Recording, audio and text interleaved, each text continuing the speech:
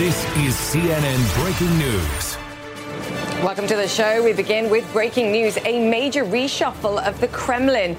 Russian Prime Minister Dmitry Medvedev has just announced that he and the entire Russian government will resign. Fred Plotkin is live in Moscow for us. Fred, huge development here. Talk us through what more we know at this stage. Yeah.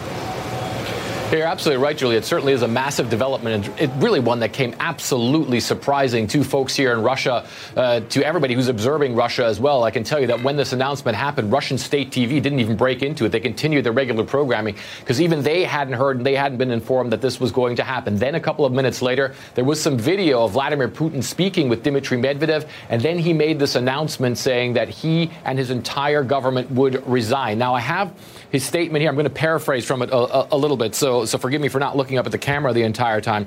He said that significant changes not only to a number of articles of the Constitution, but to the balance of power as a whole were announced. Vladimir Putin had his State of the Union address today, where he called for some changes to Russia's constitution to give actually the parliament more power and less power to the presidency, which some people see as Vladimir Putin preparing for 2024 when his term runs out and when normally he would have to leave power as far as the constitution of this country is concerned. So he announced some things that he wanted to happen, and part of that pertained to the way that the prime minister is elected, which he says in the future should happen by the parliament and not by the presidency as it has been in the past. So those were some fundamental things that Vladimir Putin said earlier today.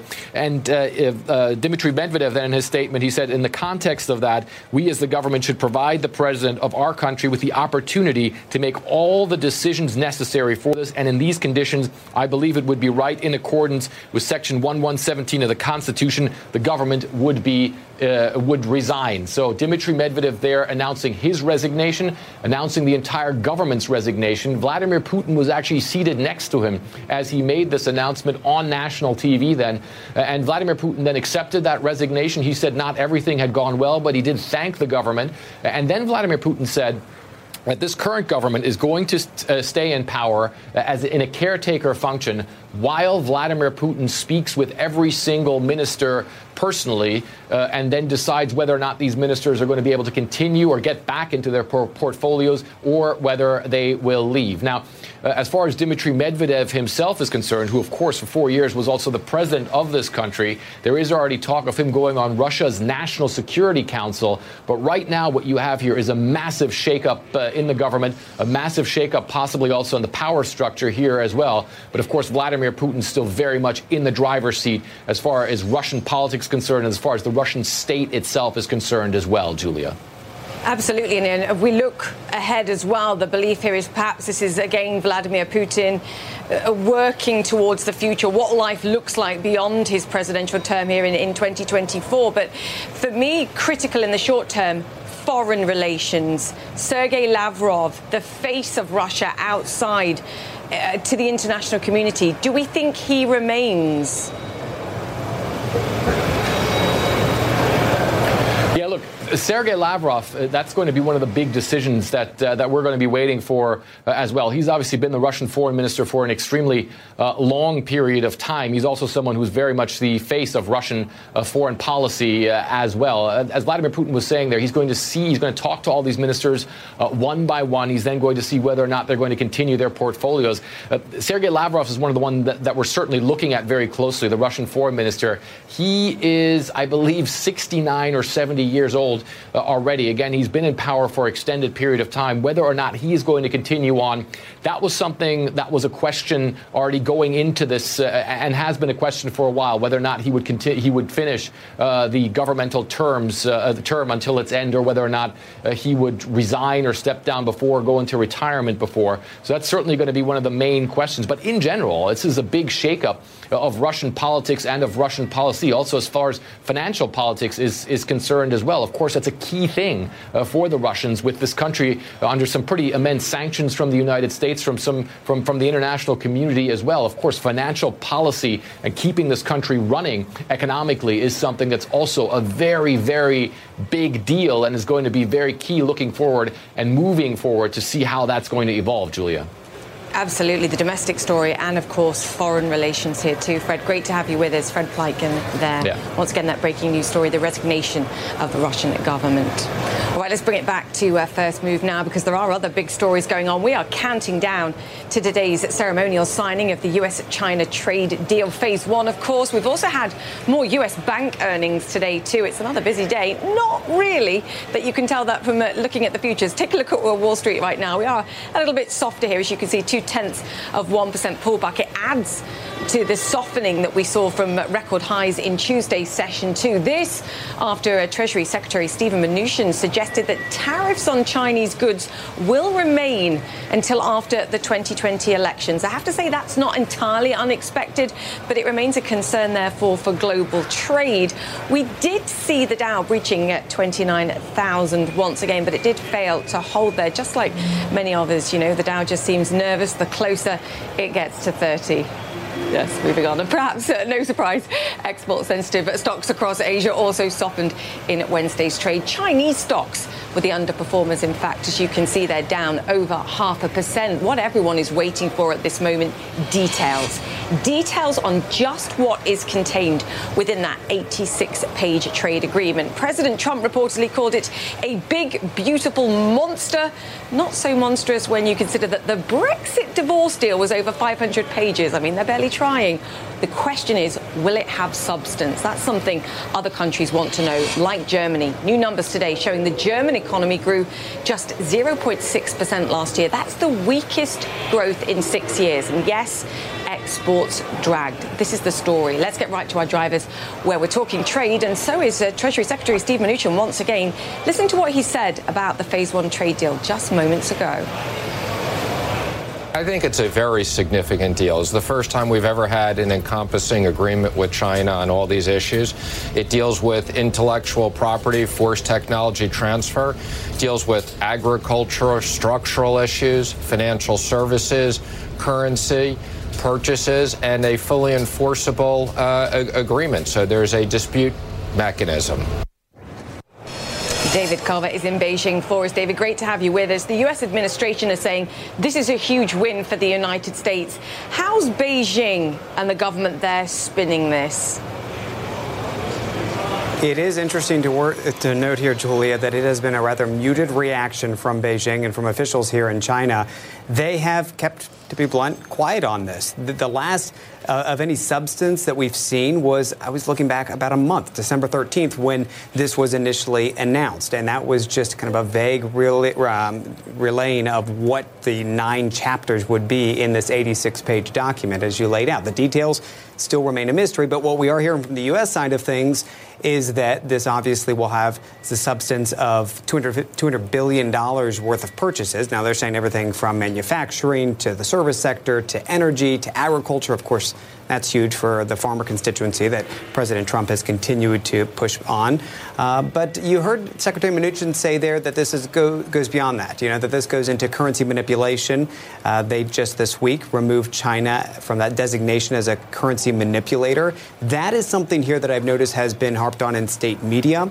It's been several op-eds that have come forward saying that China should have never been put in that position, and that finally the U.S. is making a move that is, in their words, the right move that will get them on a path towards perhaps seeing some sort of resolution between the two countries going forward beyond phase one, because after all, there are still deeper structural issues, Julia, that we're looking at. But Secretary Mnuchin also hit on the fully enforceable factor, because that's also been a big question.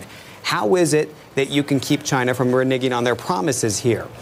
The Secretary has maintained that this is something that they're confident will be enforced, and that they will take proportionate action if China does not live up to this agreement. What would that look like? Perhaps laying back on some of these tariffs.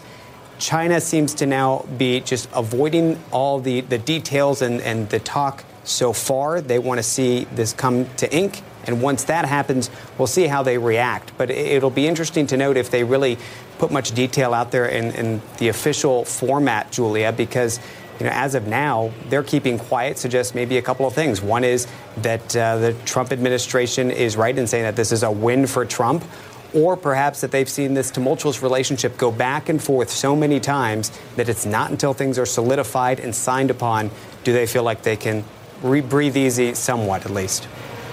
Yeah, you raised some really great points, David, I have to say, and actually the first of its kind, this deal, and tried to tackle some of those imbalances, so we shouldn't take it away from the administration here in the United States too. David Colbert, great to have you with us over in Beijing there. Right. All right, to our next driver now, to the banks. Goldman Sachs beating expectations for quarterly revenue as it joined its rivals in posting pretty strong bond trading results in particular, but its profits did fall some 26% from a year earlier, missing estimates there. The comparables were tough. Bank of America, meanwhile, profits also dropped at 4% from a year ago. BlackRock, meanwhile, reporting a 40% jump in quarterly net income. Paul and Monica joins us now to break down all the details. Let's go with the banks first here, and specifically, I think, Paul, we'll begin with what we saw from Goldman Sachs here. Yeah, Goldman Sachs, the revenue did top forecast, but earnings, as you pointed out, was a bit disappointing. Part of that was what the bank described as a bit of a slowdown in M&A activity in the fourth quarter, which hurt fees, but also the bank had to incur higher legal costs. They are bracing for a potential fine tied to that 1MDB Malaysian money laundering scandal. We have had reports that Goldman Sachs is likely to pay more than $1 billion, perhaps as much as $2 billion to settle these charges. And Goldman Sachs obviously putting some money away in its legal reserves to prepare for that. And that's hurting profits in the short term. Yeah, it makes perfect sense. And I want to skip on now to BlackRock as well, because they made a bit of a splash yesterday with their shift to more sustainable investing. And I think the whole market was talking about what this means for other asset managers. Bit of a splash here, too, in terms of the numbers that they produced today as well. Yeah, definitely, Julia. Obviously, Larry Fink really making some big news yesterday by talking about how BlackRock was going to focus increasingly on, the environment and sustainability with regards to their ESG investments. And, let's be honest here. BlackRock can move the markets because they are the owner of the gigantic iShares family of funds and ETFs, which many retail investors love, these index ETFs. And iShares ETFs continued to pile in a lot more money, attracting, $25 billion more in new assets during the quarter. And that is one of the reasons why BlackRock reported results that top forecasts. Paul and Monica, great to have you with us. Thank you for that. All right, let me bring you up to speed now with some of the other stories making headlines around the world. New video appears to show 2 missiles striking a Ukrainian passenger jet in Iran. The video, published by the New York Times, shows the missiles hitting the plane around 20 seconds apart. So as you just saw, that was the first missile streaking towards the plane, with the impact there noted on the screen. Now, if you keep watching, a second missile appears, heading in the same direction. The Times says this is security camera footage that it was able to verify. But I have to say, CNN has not yet independently confirmed the video. There you go, there's the second missile. All right, let's move on. The U.S. House is set to send the impeachment articles against President Trump to the Senate today. Democrats plan to add new evidence when they send the articles to the upper chamber. Athena Jones is live in Washington with the latest. We're set to hear, Athena, and great to have you with us, from Nancy Pelosi at 10 a.m. Eastern this morning. But what are we talking about here as well in terms of new evidence?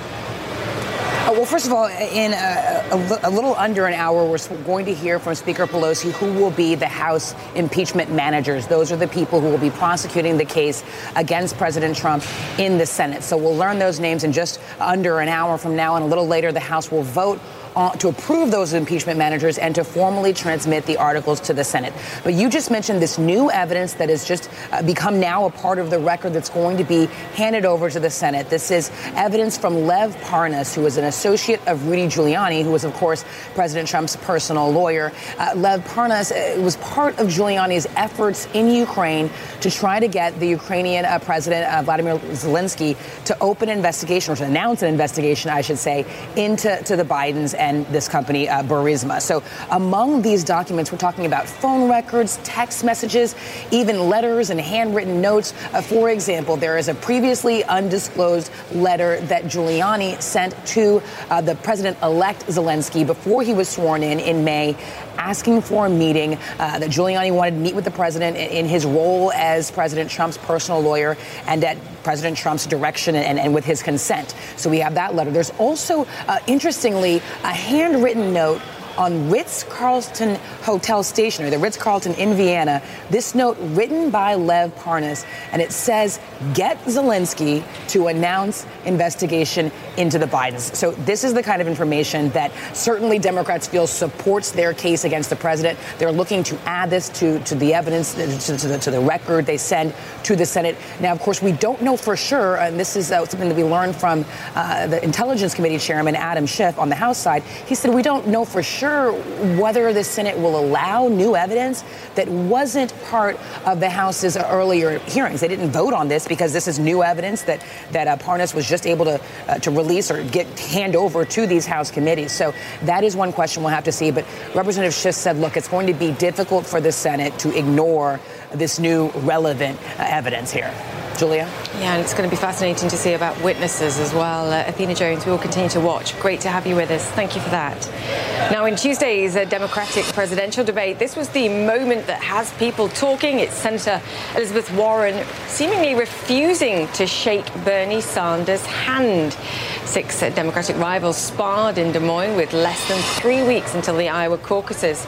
The panel was asked about Warren's claim that Sanders told her privately a woman cannot win a presidential election. I do want to be clear here.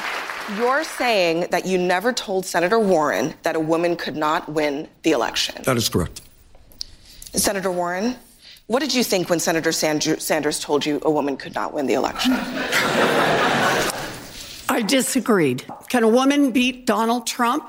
Look at the men on this stage. Collectively, they have lost 10 elections. The only people on this stage who have won every single election that they've been in are the women, Amy and me. All right, we're going to take a break here on First Move, but coming up as the celebrations commence for the signing of the Phase 1 China trade deal, we look ahead to the prospects of Phase 2. Stay with us. We're back after this. Welcome back to the show. I just want to remind you of our breaking news this morning out of Moscow.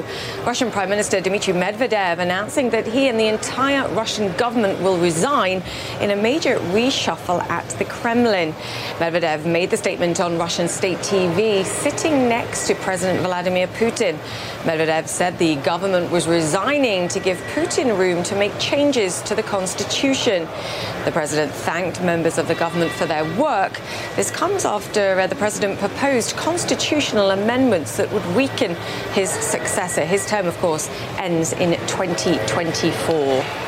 All right, let's take a look at what's going on in Wall Street as well. U.S. stocks remain on target for a lower open this morning as the U.S. and China get set to try to sign Phase 1 of the trade deal. News that billions of dollars worth of tariffs will remain in place well into 2020 has dampened the mood a little bit, and did in the session yesterday too. Now, quite interesting, as we were discussing with David earlier on in the show, Chinese media seemingly spinning this trade deal as a big win for consumers, assuring the public that it will get fresh U.S. products on the shelves. Christina Hooper, Chief Market Strategist at Invesco, joins me now. Great to have you with us. You've said that the most important thing, I think, about this deal actually is the psychology that comes with the signing of this deal and the ratcheting down of tensions. Oh, absolutely. Because keep in mind that what we've seen really over the last few years is a real ratcheting up of economic policy uncertainty. And that causes companies to be a lot more apprehensive, reluctant to spend. And I think that's why we've seen CapEx spending lower than one would assume, given the 2017 tax reform legislation. So this could be a game changer. Do you think it kicks back in? I mean, we saw a bit of a softening in market activity yesterday, just in light of Treasury Secretary Steven Mnuchin's comments that, look, the tariffs are going to remain. We want to sign a Phase 2 trade deal here, and until we see follow through on this promise and action from the Chinese here, including agricultural purchases, those tariffs remain? Yeah, we could certainly see economic policy uncertainty go back up if tensions flare up again, and there's certainly that potential. And keep in mind, we still don't know what's in the agreement. Yes. We've gotten some indication of what will be in there, but we really don't know. And in fact, as of yesterday, it was reported that it was still being translated into Mandarin. So this is something that could be a surprise to many. We'll have to wait and see what actually is delivered once it's signed. Chances of phase 2 in 2020 being agreed? Slim to none, and Slim just left town. Really? Yeah. I mean, to be fair, you've been a skeptic all the way along, and you're saying this is really not happening. It's going to be interesting to see, because what about for markets more broadly? I mean, one of the markets I think that's been most beaten up as a result of this actually is China, and the comparison between what we've seen for stock markets in the United States versus in Asia and China, and related actually. Well, China's experienced a bunch of headwinds over the last few years, not the least of which, of course, is the trade war. But we've also seen a general slowdown in the Chinese economy, largely due to deleveraging and the effects of that. But China has actually gotten a very nice boost over the last few months. I certainly would point to specifically the end of balance sheet normalization. Yes. That occurred in September, and then fourth quarter was a great quarter for emerging markets, which coincidentally outperformed U.S. stocks. But China was a standout within EM equities. And does it continue? I think it could very well continue. Certainly, Chinese equities would get a very nice boost from this phase 1 trade deal.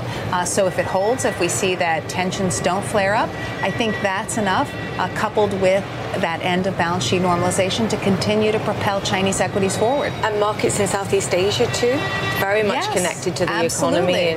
I mean, that's one area where we're actually seeing not just monetary stimulus, but fiscal stimulus. We've got India set to deliver corporate tax cuts in April. China's certainly throwing fiscal and monetary stimulus at its economy. And you also have Japan planning some fiscal stimulus. Yeah, it's also about the domestic stories, and very important to put that out there.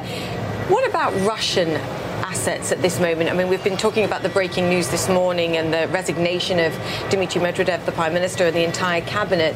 I mean, that's politics, and that's one thing. But what are your views as a house here on Russian assets in general? Well, Russia, I think, is emblematic of one of the key risks of emerging markets, which is that geopolitical instability, right? And we've certainly seen that this morning with what I think is a very significant change to the Russian government.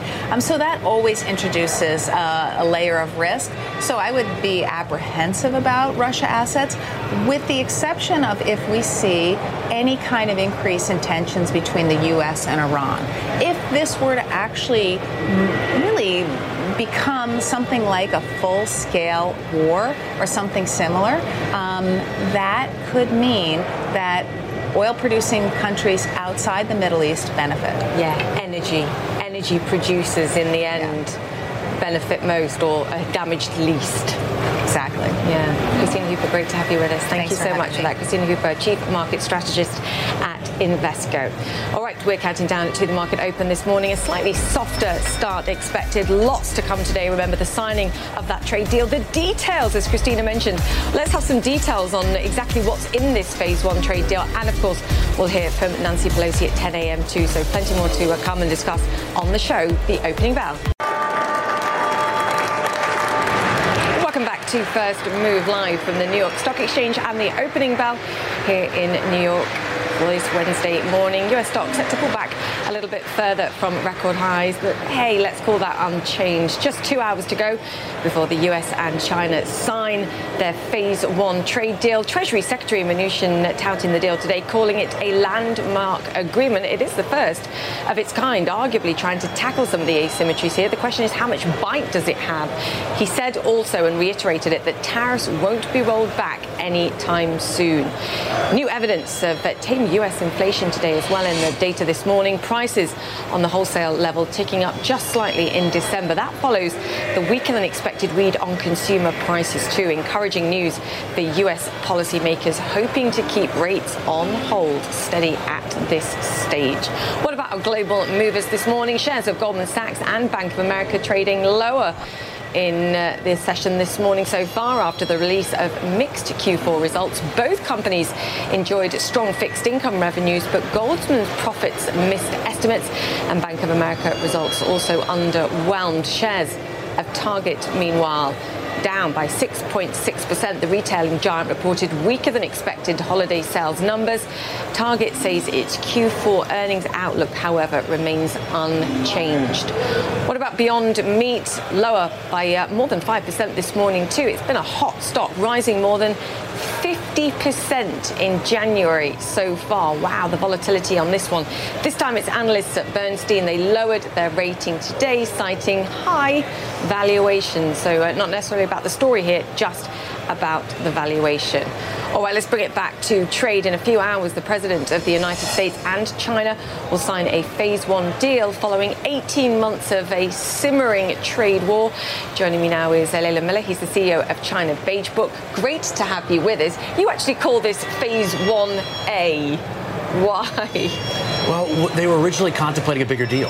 So the original deal was going to be a bunch of tariff rollbacks, pulling things back, not just from the September tariffs, but maybe even the May tariffs. In return, you're going to get more IP promises, more things on tech transfer. And what happened at the end was that the two sides couldn't get together on where they should meet. And there was also a domestic problem for President Trump. He was trying to say, I'm giving this away and then I'm giving that away. And his allies were saying, look, this is too much. It's an election year. Be careful. So they pared the deal back. It's now very heavy purchases. That's what this essentially is, a purchase deal. And in return, the Chinese are going to get a respite from an escalation. And the two sides don't see this as a beautiful deal, despite what they're saying, but it's a good enough deal and it's a stalemate. Do you think China actually fulfills its promises to buy $40 to $50 billion worth of agriculture per year? I mean, we're talking double, effectively, what we've seen, particularly if you look at the 2017 numbers. Is that ultimately feasible? And particularly given it's an election year of 2020, if they don't follow through, what does the president of the U.S. do here? Yeah, it's really not feasible that they adhere to the terms of the deal over a 2-year period. But I think the goal for the Chinese is to be very good year one. So there's a major incentive for the Chinese to be very restrained up into the election. They don't get any more trade escalation. They look like they put a big front loading of their commitments early on, and they get some peace to go back and fix their domestic economy for a year. Beyond that, the numbers are nearly impossible. So I think that this is about having a trade truce for as long as you can, and then you move into the second year. The Chinese maybe get a little bit of respite for some more tariffs because they've been promised that this will be reviewed after the election, and then you see where they are. But this is a 1-year deal. It's not a 2-year deal, despite the fact that what it's being advertised as. Are we being too harsh on President Trump? I mean, this is the first deal where you're talking at least about greater purchases. You're talking about technology. At least the discussion is being had. Are we giving him a tough ride here? Because he is trying to tackle asymmetries that have grown up over several decades here. Yeah, it completely depends on how you frame the conversation. He needs to be given a great deal of support for the fact that he's actually brought these issues to bear for the first time in a serious way. Also, what he's giving away in this particular deal is tariffs that he rolled on and now he's rolling off. So the phase one, he's not giving away much. So there's a lot of reason to say, look, this is a pretty good deal and it's a pretty good political deal for him.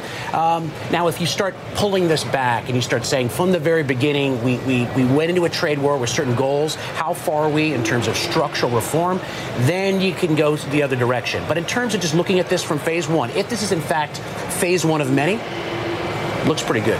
We're calling it a fragile truce. Do you think the war continues in different ways in 2020? Because it was something that had bipartisan support. Tackling China in various different ways had bipartisan support. One of the things perhaps that's being discussed behind the scenes is restricting U.S. pension fund money from investing in Chinese assets, Chinese listings in the United States. I mean, that would be explosive. Yeah, so we are moving off the trade battleground and into the financial battleground and the tech battleground. And what you said about government pension money could very well be a major issue in 2020. Now, what the U.S. is actually talking about doing is restricting a fairly small amount of money, with 50 billion or so of government pension money, from investing in an index that has a relatively high exposure to Chinese companies, including some that are on the sanction list. Gets very explosive politically. Now, if they did something on the government pension money alone, that's not going to ruffle too many feathers in the relationship. The symbolism of the symbolism will, and I think markets will be rattled, and they'll say, is this the first of many steps in financial decoupling? So that happens. Maybe I'm on here while markets are going absolutely going crazy because of the news that this is the beginning of a financial warfare. It won't be, but I think markets will interpret it when they see it as something very dangerous. And that's key. Huawei? So Huawei is the battle that will not go away no matter what. Congress is laser focused on cracking down on Huawei.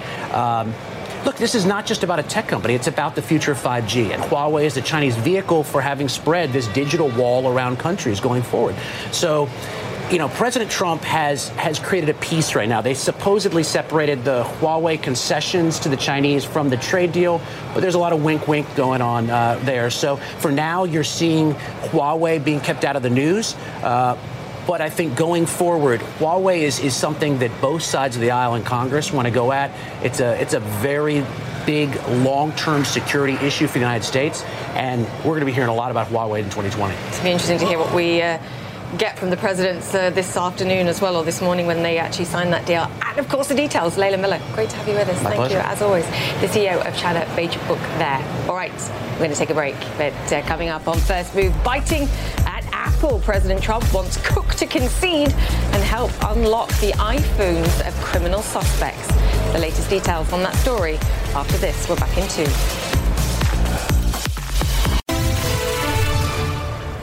Welcome back to the show with a recap of our breaking news out of Moscow. Russian Prime Minister Dmitry Medvedev has announced that he and the entire Russian government will resign in a major reshuffle at the Kremlin. Medvedev made the statement on Russian state TV sitting next to Vladimir Putin. Fred Pleitgen is in Moscow. Fred, and as you were saying to us earlier, state TV, everybody astonished by the announcement and the timing of it here too. Astonished by the timing, really caught off guard by all this. No one really saw this coming. It was interesting because then at some point we saw that video of Dmitry Medvedev and Vladimir Putin together in a room, first chatting, and then Medvedev announcing his resignation and clearly seeming to pin that on the State of the Union address that Vladimir Putin delivered earlier today, where he proposed new constitutional changes that would move power away from the Russian presidency towards the Russian parliament, essentially allowing the parliament to name the prime minister and members of the government as well. Right now, it's the president who actually does that. There are some who believe that this might be Vladimir Putin preparing for 2024 when his fourth term in office, his second round as being president, will come to an end, and where he's then supposed to step down on power. There are some who believe he's carving out a role for himself. It's unclear whether or not that's what's behind this move, but that could certainly be the case. Then Putin and Medvedev again were on TV together, with Medvedev saying that he believed that the constitutional changes that Vladimir Putin called for today change the balance of power in the country, and therefore he saw it as important to give Vladimir Putin the opportunity to name a new government to see through that transition period until those constitutional changes can be put in place. Vladimir Putin actually said that he called for a referendum here in Russia to see whether the people here actually want those constitutional changes. So that's going to be something interesting to see whether or not that kind of referendum takes place. It would actually be the first referendum in Russia since 1993. Vladimir Putin also briefly spoke, but he really didn't say very much, offer very much in the reasoning behind all this or any sort of information. He just thanked Dmitry Medvedev, said that by and large he's very satisfied with the work of the government. He said not everything went well, but that's not something that he expected. He also then said that he was going to carve out a new role for Dmitry Medvedev, possibly as the deputy head of Russia's National Security Council, so dealing mostly with defense matters here in Russia. And then finally, and I think this is something that's also key as well, Julia, he also said that he was going to speak to all current members of the Russian government. They're still there in a caretaker function before everybody steps down, and see whether or not some of them will retain their roles. Of course, that's something that we talked about before. It'll be interesting to see see if senior figures, like, for instance, Sergei Lavrov, the foreign minister, will stay on board or whether or not he, too, will then eventually leave his office and whether someone new will appear on the scene as the face of Russian foreign policy, Julia. But if we take a step back here as well and just look at the relationship between these two men over the past years. I mean, Dmitry Medvedev, Prime Minister since 2012. Before that, 4 years as President, an effective role swap that we saw. To your point about the referendum, what do you think ordinary Russians think of this? Or do you think they're just perhaps resigned to consolidation of power and power plays for the future? Well, I think a lot of it, people are just going to see this as another power move and not really knowing what exactly the end result of this is going to be.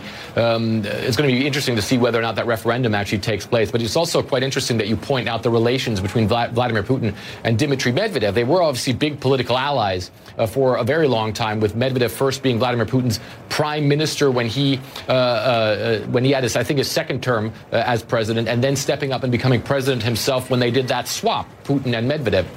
There was, however, somewhat of a rift between these two, reportedly, around the time of the Libya crisis in 2011, when Vladimir Putin was very much calling for Russia to veto a resolution allowing for a no-fly zone over Libya, which then, of course, turned to NATO essentially bombing Muammar Gaddafi's military. That's something that Vladimir Putin criticized in a major way. He felt that Medvedev had been fooled by the West, and he never really seemed to have forgiven Dmitry Medvedev. His role as prime minister really changed a great deal when he went back into that office. In many ways, he's seen as kind of a weak political figure right now. He's taken a blame for a lot of the social inequality, the social problems here. And if you look at a lot of the demonstrations that take place in Moscow and in other cities, when it comes to things like economic issues, Dmitry Medvedev very often the fall guy and the target for that, Julia. Yeah, fascinating, and it will be fascinating to watch. Fred Pleitgen, great to have you with us. Thank you for that. President Trump, meanwhile, targeting Apple for what he called their refusal to unlock phones used by suspected criminals. The president's criticism comes during the investigation into the fatal shootings of 3 Americans at a U.S. naval base in Florida last month. Claire Sebastian joins us now. Claire, we were talking about this on the show yesterday. Apple's argument straight down the line here. Look, simply a backdoor for one person can be exploited by bad actors here too. But that's not stopping President Trump.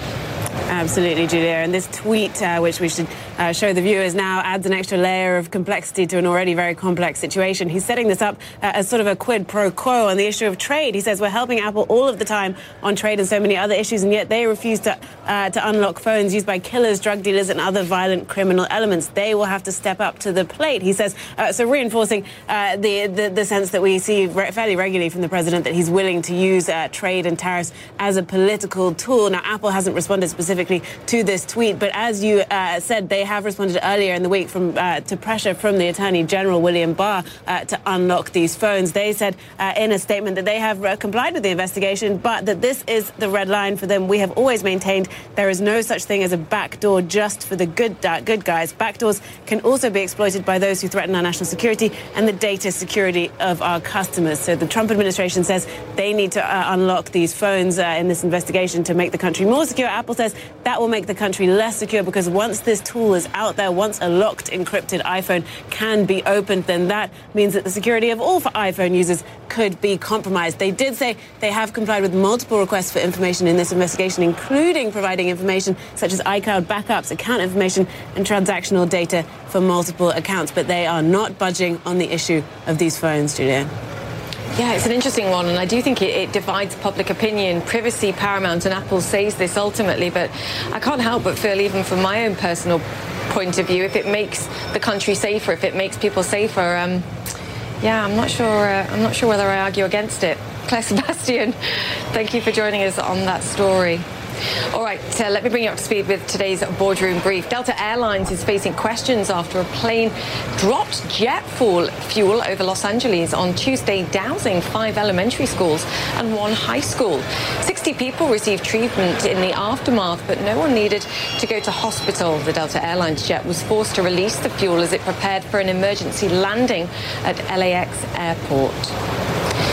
Amazon founder Jeff Bezos announcing a $1 billion investment in India. It comes as the company faces an antitrust probe from the country's competition commission. Amazon says their investment will help bring 10 million Indian businesses online. Yamaha is warning customers not to climb into musical instrument cases. Yes, the disclaimer comes after multiple reports that the former Nissan boss Carlos Ghosn was smuggled out of Japan inside one such case.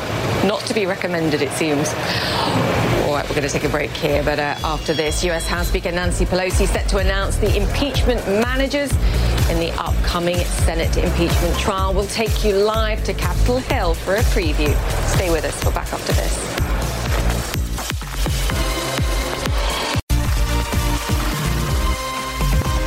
Welcome back to First Move. House Speaker Nancy Pelosi is scheduled to hold a press conference in around 10 minutes' time to announce the impeachment managers for the Senate trial of President Trump. Lauren Fox is live in Washington with the latest. We can see them setting up there on Capitol Hill. Lauren, what are we expecting from Nancy Pelosi? One, about the 1 month almost delay that we've seen in handing over these articles to the Senate here, but also who's going to lead it? Well, Julia, that is the big question right now, and we are just minutes away from getting an answer. Of course, House Speaker Nancy Pelosi keeping very closely held who she would choose to be the House impeachment managers. And these are the Democrats who are going to go over to the Senate to make the case for why President Trump should be removed. It's a very important job, and I'll tell you that a lot of members who were interested in being impeachment managers and their aides had not heard yet as to whether or not they would be chosen. That was as of last night. So she has really kept this going until the very last minute. And again, it has been almost a month of that standoff between Nancy Pelosi and Majority Leader Mitch McConnell. She announced last week that her plan was to bring the House managers to the floor today. They will have that vote. And I will tell you, then this evening, we will see some pomp and circumstance on Capitol Hill. The House managers will walk over those two articles of impeachment and deliver them to the Senate, essentially passing the baton for what the House has done over the last several months to the Senate, where they will take up their trial. There may be a swearing in of senators and the Chief Justice John Roberts tomorrow, but those formal arguments you might expect to see in a trial aren't expected to begin until next Tuesday. Julia? Okay, so let's say they kick off next Tuesday and we see this Senate trial begin. Talk to me about fresh evidence and talk to me about witnesses here, because there's been back and forth. Do they have the numbers of senators here to say, look, we actually do need to hear from witnesses, whether it's John Bolton, of course, former national security advisor, and then whether the Republicans turn around and say, okay, if we have to hear from him, we want to hear from Joe Biden's son, Hunter Biden. Risk on both sides here. Yeah, I'll start with the evidence, the new evidence, and whether it would be included in the Senate trial. We know that yesterday, Lev Parnas's lawyer's information that he delivered from Lev Parnas's cell phone was delivered to the House Intelligence Committee. They released some of that information yesterday. And my colleague Jeremy Erb just ran into Adam Schiff, the chairman of the House Intelligence Committee. He said we should expect that new evidence could be used in the Senate trial. Now, as to the question of witnesses, what we know is that there will eventually be a vote on witnesses. Now, whether or not there are enough Republicans, 4 of them, to get people like John Bolton or Mick Mulvaney to come to the Senate, either be deposed behind closed doors or come to the Senate and have a live witness in the well of that chamber, is still another question entirely. But, you know, I've been talking with moderate Republicans over the last several weeks, and one thing that we do know about people like Senator Susan Collins, a moderate from Maine who's up for re-election in 2020, and she told me this 2 days ago, was she prefers more information than less. Now, it's very easy to see how you might get 3 senators to agree to witnesses, people like Susan Collins, people like Lisa Murkowski and Mitt Romney. It's a little harder to see how you get to that 4th. So a big question remains whether or not witnesses will be part of that Senate trial, Julia. Yeah. Depends on which side of the aisle you sit as well. Lauren Fox, great to have you with us. Thank you for that. That just about wraps up the show. You've been watching First Move. Our impeachment coverage and the speech by Nancy Pelosi continues after this.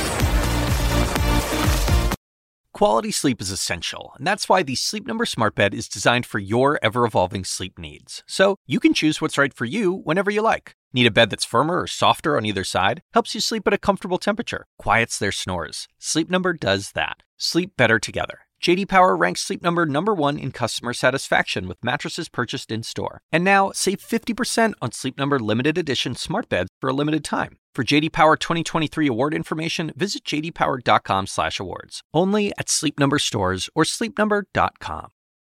I'm Dr. Sanjay Gupta, host of the Chasing Life podcast. In honor of our 10th season, we want to hear from you.